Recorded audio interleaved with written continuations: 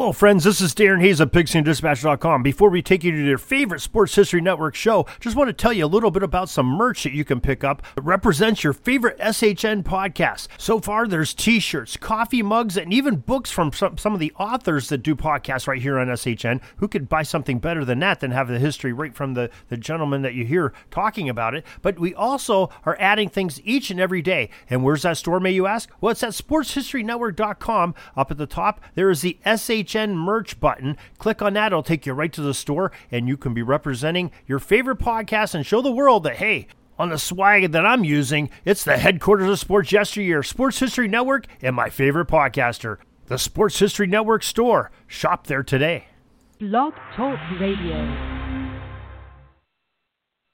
Tonight we'll go back in time to seasons past, when 22 men graced the rugged fields of yesterday, fighting for one more first down, one more yard gain, one final score, which would bring victory after 60 minutes of battle on the gridiron. Tonight, we'll explore the world of Gridiron Greats. Welcome to Gridiron Greats Football History and its Memorabilia on the Gridiron Greats Publisher and Broadcasting Network in conjunction with Swick Enterprises. We're live from the Wallingford, Connecticut home of Gridiron Greats Magazine, and I'm Bob Swick, publisher and editor of Gridiron Greats Magazine. I'll be your host for the show. Gridiron Greats is the only publication in America that focuses upon the history and memorabilia of the North American football game since its inception in 1869. We're covering 140-plus years of football history and memorabilia, and you can find us on the web at gridirongreatsmagazine.com. At this time, I'd like to introduce a special guest co-host. He is the Director of Art and Illustration for Gridiron Greats Magazine, illustrating in many different publications over the years. He's also a writer for Gridiron Greats Magazine. Hailing from Colorado, I'd like to introduce my good friend Jared Krause. Jared, welcome to the show this evening. Thanks for having me, Captain. It's good to be back. I'd like to tell our audience today that we're doing a somewhat different show. Our show today is only going to be for 30 minutes. We're going to spend the entire show as a tribute to a gentleman who was a great supporter and friend of Gridiron Greats Magazine, an iconic player and coach in the NFL and the CFL, and also at his alma mater. I'd like to begin our discussion with about the life of Forrest Gregg. Gregg was unique. He was a team player. If there ever was a team player, he was a phenomenal coach, in my opinion, who really impacted many, many players' lives over the years. He was one of my childhood heroes. Many of my heroes are now long gone from the 60s, but I distinctly remember his phenomenal play with the glory years of the Green Bay Packers. I was kind of shocked when he went to play with the Dallas Cowboys for that one season, but then again I wasn't, realizing the Green Bay dynasty was over and wasn't going to be back for a long time. And I was always fascinated when he went into coaching because I was very, very much following the Cincinnati Bengals of the early 1980s under this former Packer great Forrest Gregg. And I found great, great comfort knowing that Forrest Gregg was going to become the Green Bay Packers coach in 1984.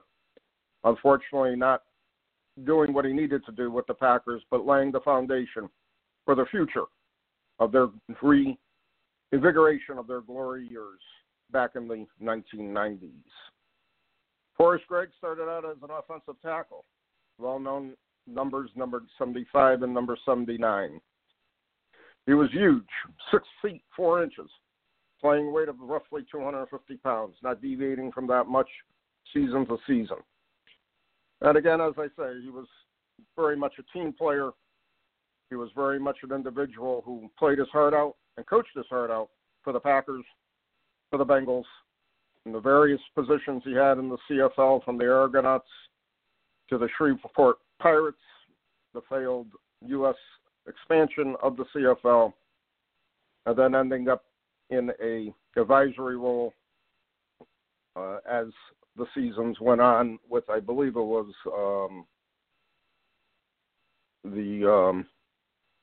it'll come back to me. With regard, I'm checking my notes here. Right after Ottawa, with the Ottawa Renegades, and again his great try with SMU taking over a program that was written off completely. What a great guy! What a great career! And I'm going to hand off to Jared. And I know you know the family. You've had many conversations with Mr. Greg. What do you think? And just to put you on the spot for a second, what do you think his greatest accomplishment might have been in his playing career than in his coaching career? Wow. This didn't go with my notes, Bob. Obviously, I think the quote from Coach Lombardi is going to pretty much sum up his playing career, and that, of course, was the finest player I ever coached was Forrest Gregg. And when you consider just that, who's endorsing him at that point, and whose name's on the trophy, by the way, and you consider all the players, whether it was with New York or whether it was, the 11 Hall of Famers that you had with Green Bay or it was with Washington, where Sam Huff was and Sonny Jurgensen, and you consider all these guys that Coach Lombardi had under his tutelage one time or another, and to single out Forrest Gregg and say, this is the finest player I ever had, that, before I was introduced to Coach Gregg and before I had the opportunity to interview him the first time, I had done a little bit of background information. I didn't want to go in blind and ask stupid questions, or I figured it was going to only be a one-time shot, so I better make it good. And I'd read that quote, and throughout our time together, and it was over 5 years, and I was able to actually spend quite a considerable amount of time with him. It never left that, it was Coach Lombardi who said, this is the finest player I ever coached. And so, I'd asked him in the first interview, I was like, Coach, that's an incredible endorsement. He then, he then went on to coach James Lofton and Ozzie Newsome and Brian Sipe and Ken Anderson and Anthony Munoz and, all these other guys that were very, very good Hall of Fame football or Hall of Fame type football players. And I asked him, is there anybody that you would give that endorsement to? And he said, and Ken Riley. And I had never even heard of Ken Riley. So, I wrote that down and then did some research. And he followed up and said, all those guys were good too, but I want him included in that conversation. And I happened to be down in Winter Haven, Florida at the time, and Ken Riley, Coach Riley, was in Bartow, which was about 15 miles away, and was able to track him down, and we did an interview for him, and the I guess it was an interesting dynamic, being that Coach Riley was a black man from the South, and Coach Gregg was a white man from Texas, and how that they got together in Cincinnati, and the tutelage and the admiration that each shared for the other, and Coach Riley went on to have a great career at Florida A&M, and but the dynamic of their relationship I always thought was very, very interesting, and just the amount of respect. And as I got to know Coach Gregg, and then had a brief amount of time with Coach Riley, men cut from the same cloth, and Christian men that understood that football was a platform to do their life's work, and it wasn't their work. And as it was a tough week last week. I lost a friend, and we laid him to rest, and you had reached out in Spano, and a number of my friends, and these people, hey, I'm really sorry to hear, and I went out and read stuff online and watched ESPN and all these kinds of things, and we'll talk about the rest of his career, 6 championships, and And not too many guys can sport 6 championship rings. Brady being one who just got his 6th, and Fuzzy Thurston had one with the Colts before the 5 with the Packers, and I believe it was Coach Gregg and I think Herb Adderley wound up with Dallas that same year and won, and that's it. Right. In the history of the league, we've got 4 guys that have won 6 championships, and to accomplish that as a player, obviously 55,000 men have played football in the 100 years that it's existed, and we've got 4 guys that have won 6 championships, and that you talk about his playing career, and that's pretty special. And exactly. It's an incredible accomplishment, which I think today of instant information and instant gratification, it's kind of lost in the game itself. What those guys did, it was I don't think it ever could be duplicated. In all seriousness, again, we have Tom Brady as an example today, but in no way, shape, or form it follows what those guys did in such a short period of time. Right. Given the game the way it was at that time. So, well, and something that I want to bring up is I was listening to Tom Jackson on ESPN, and he was describing careers, and I think this may put it into a little bit of perspective. That he said, if you make it to the NFL, you're a good player. You're good. Mm-hmm. You make it to the NFL. He goes, a small percentage of those guys will be like Pro Bowl players, and he says, and then a small percentage of those guys will be all pros, and a smaller percentage of those all pros will make it to the Hall of Fame. And he said, then when you get in the Hall of Fame, there's a very small percentage of guys who had legendary careers, and that never left me when I was, considering being in his presence and being around Coach Gregg, and that he had a legendary career, and I'll explain what I mean by that. When you look at that Packer team, and I think they're either 9 or 10 Hall of Famers from it. Kramer just made it in, and Willie Davis, and Hornigan, Taylor, and Starr, and the list goes on and on and on. And when you look at individually, nobody says Bart Starr's, and I know this is going to pull at your heartstrings, but nobody says that Bart Starr's the greatest quarterback of all time anymore. Nobody says Horning or Taylor are even in the discussion of the greatest running backs of all time. But when you talk about offensive tackle, and you look at all time, and you got Anthony Munoz out there and Larry Allen, and Forrest Gregg is still in that discussion. I think he always will be. And then on the defensive side, it's Ray Nitschke. So of those 9 guys that are in the Hall of Fame, you got 2 guys that will always be in the discussion of the greatest players ever at their position, and those guys are legendary. And something that was really cool as I got to know Coach Gregg, I had spent several hours with them at their home over various days, and I had called them when Super Bowl 50 was getting ready to happen, and that was when Denver played Carolina. And I just asked them, would it be possible for me, I was living in Florida at the time, would it be possible for me to come out and watch the game with you? And they're like, yeah, we'd love to have you. And so it's Coach Gregg and his wife Barbara, who's amazing, and me. And it's not a party. My sister was having a party, and there's a chili cook-off in the games and the all this other stuff. Oh, and there happened to be a football game going. It was the 3 of us sitting there eating sandwich, watching football. And oh, wow. Leading up to that week, they named the 50th anniversary all-time Super Bowl team.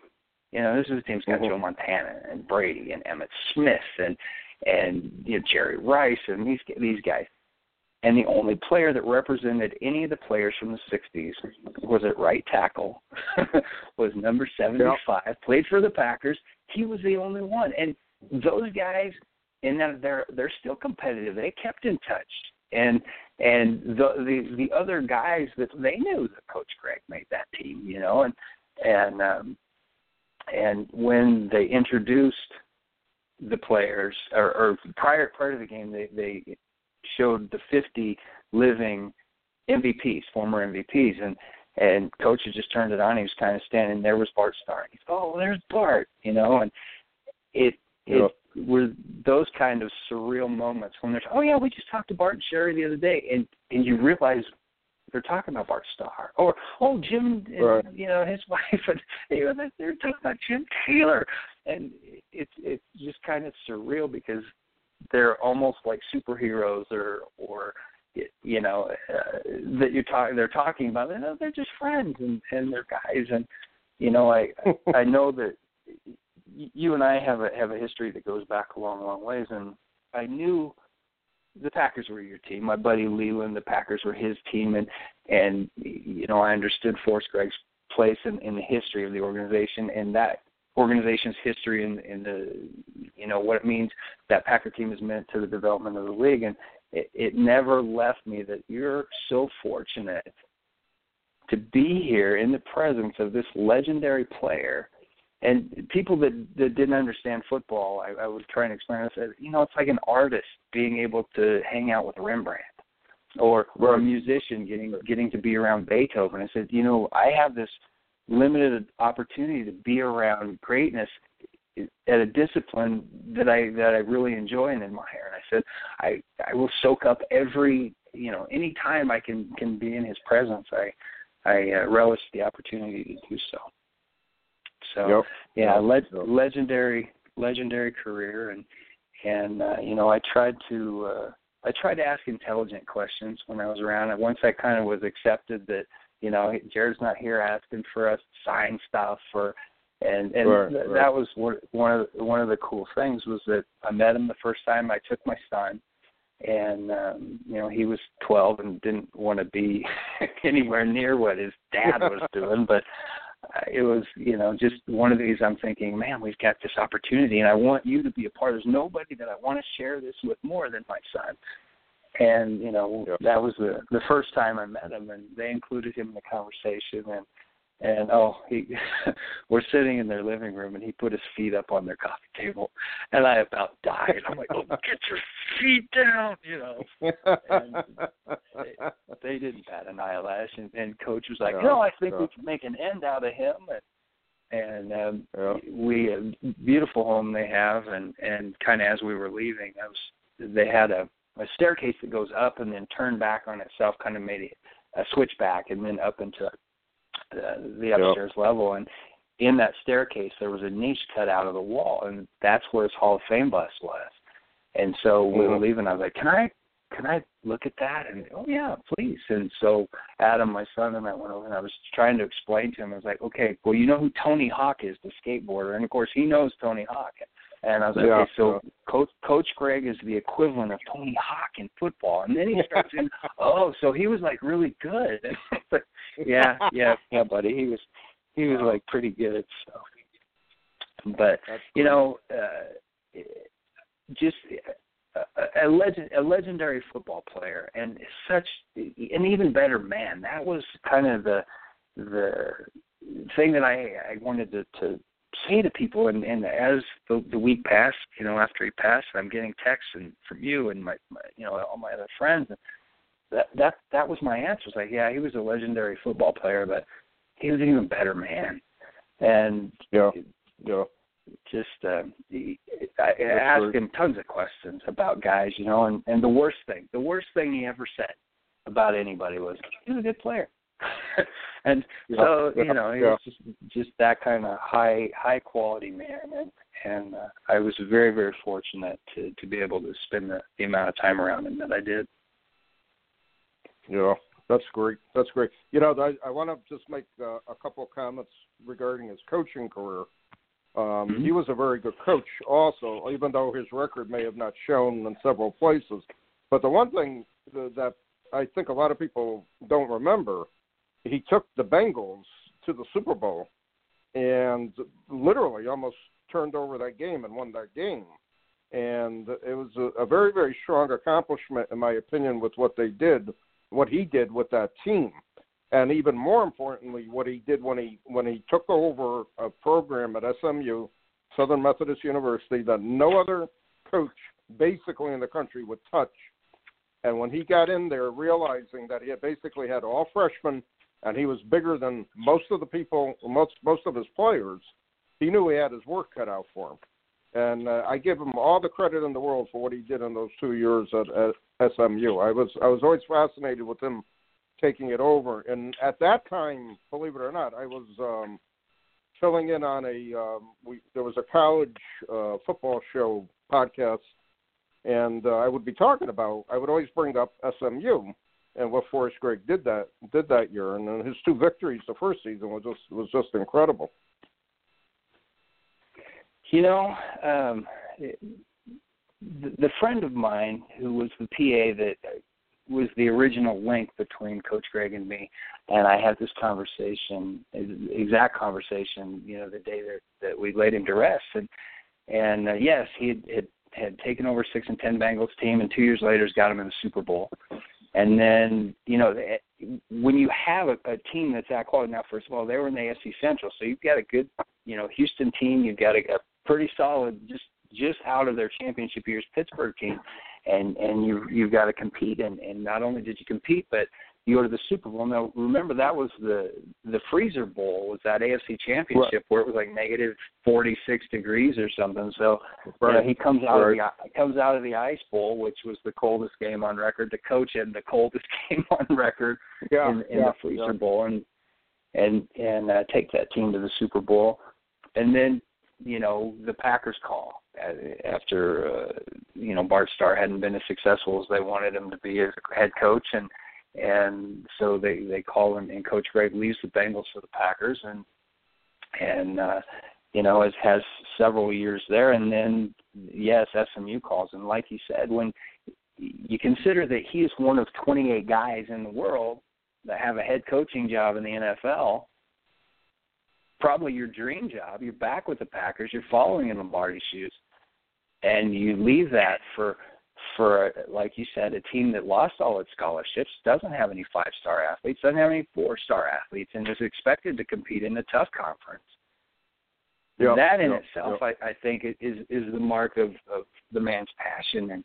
And you know, I'll be honest with you, I think that he was more proud of those guys at SMU for those 2 years. I think he's more proud of the 3 wins that those guys had than all the Super Bowls and all the All-Pro and all the things that he did in his playing career. I truly believe he's more proud of the accomplishment he had at SMU than he is of all that other stuff. So he was just a special guy. And here'll be a kind of a telling mark, was that at his funeral, James Lofton spoke, David Baker from the Hall of Fame spoke, and then one of his players from SMU spoke. Now, the team, those guys were all pallbearers, along with Ken Riley and Ken Bowman, and there were about 25 guys that had played at SMU that attended the service. And, you know, the one gentleman got up and spoke, and he just talked about his intensity. James Lofton said, you knew when he walked in the room that was somebody. Said his intensity was infectious, and we all knew who that was. And it was the same, no matter who was speaking, they talked about how intense he was. But beyond that, talked about how compassionate he was and how much he loved his job, how much he loved the players around him. And so this particular player shared a story. He said, you know, we were getting ready for Arkansas, and it's a cold, miserable day in Dallas. It's 30 degrees, and we're outside. We're not hitting. We're just doing walkthroughs. It's cold, and he's got us out there.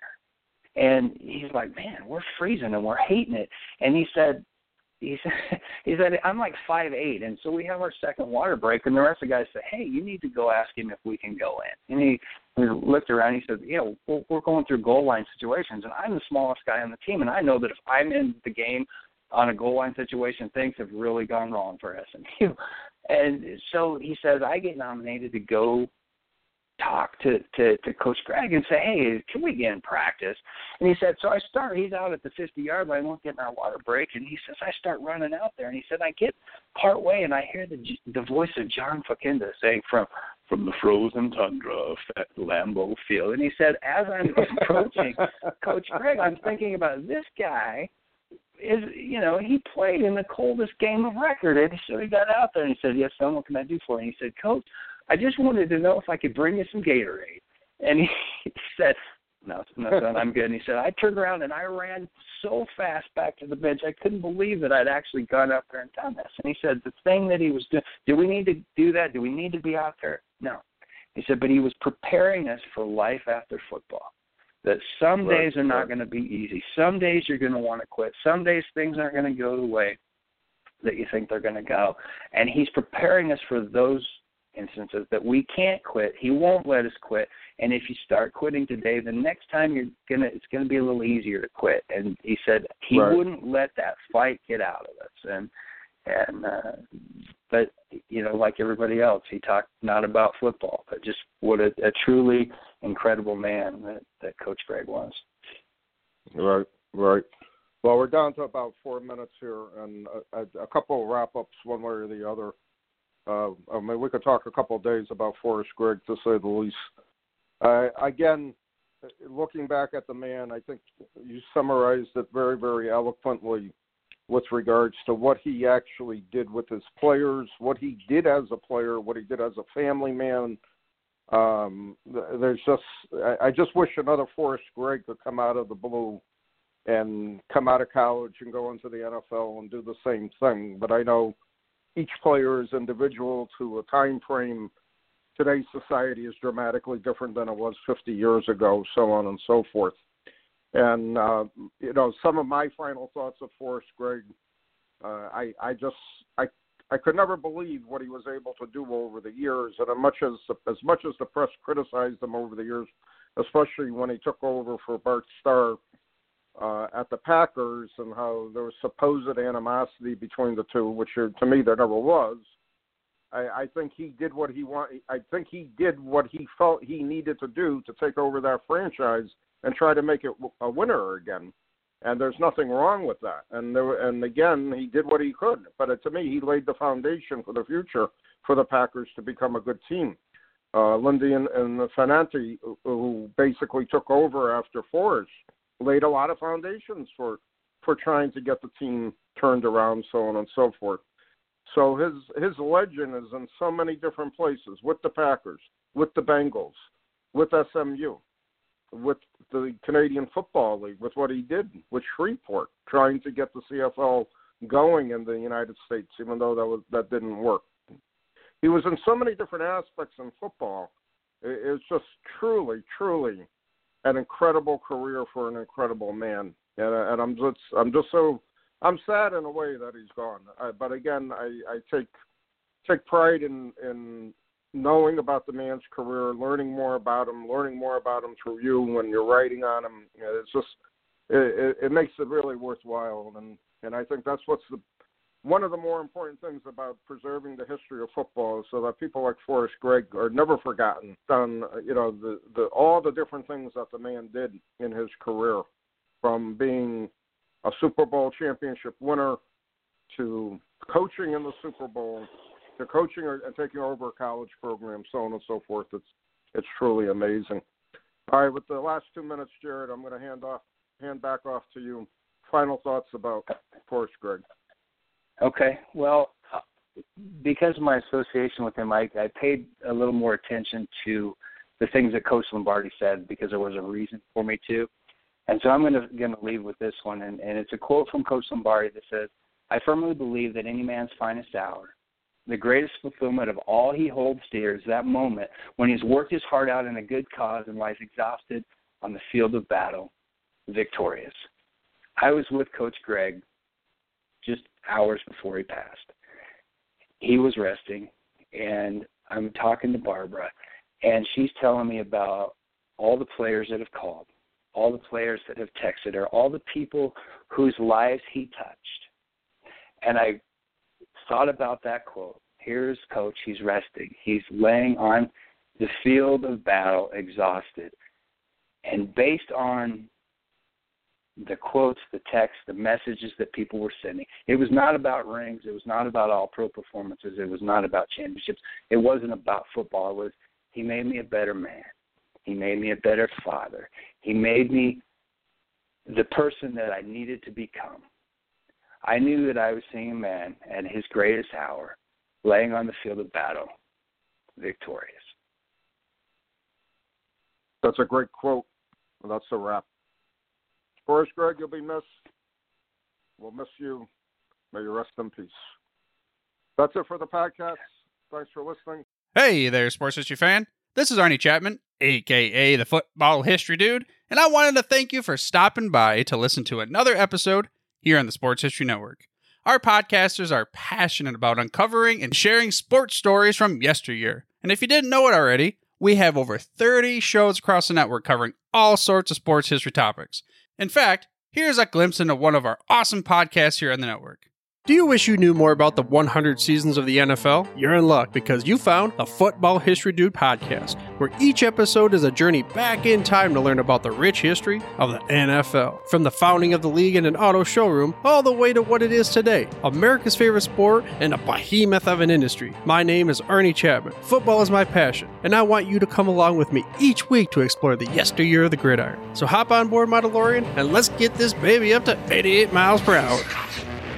How about that? I bet you're super hyped to go listen to that new podcast, right?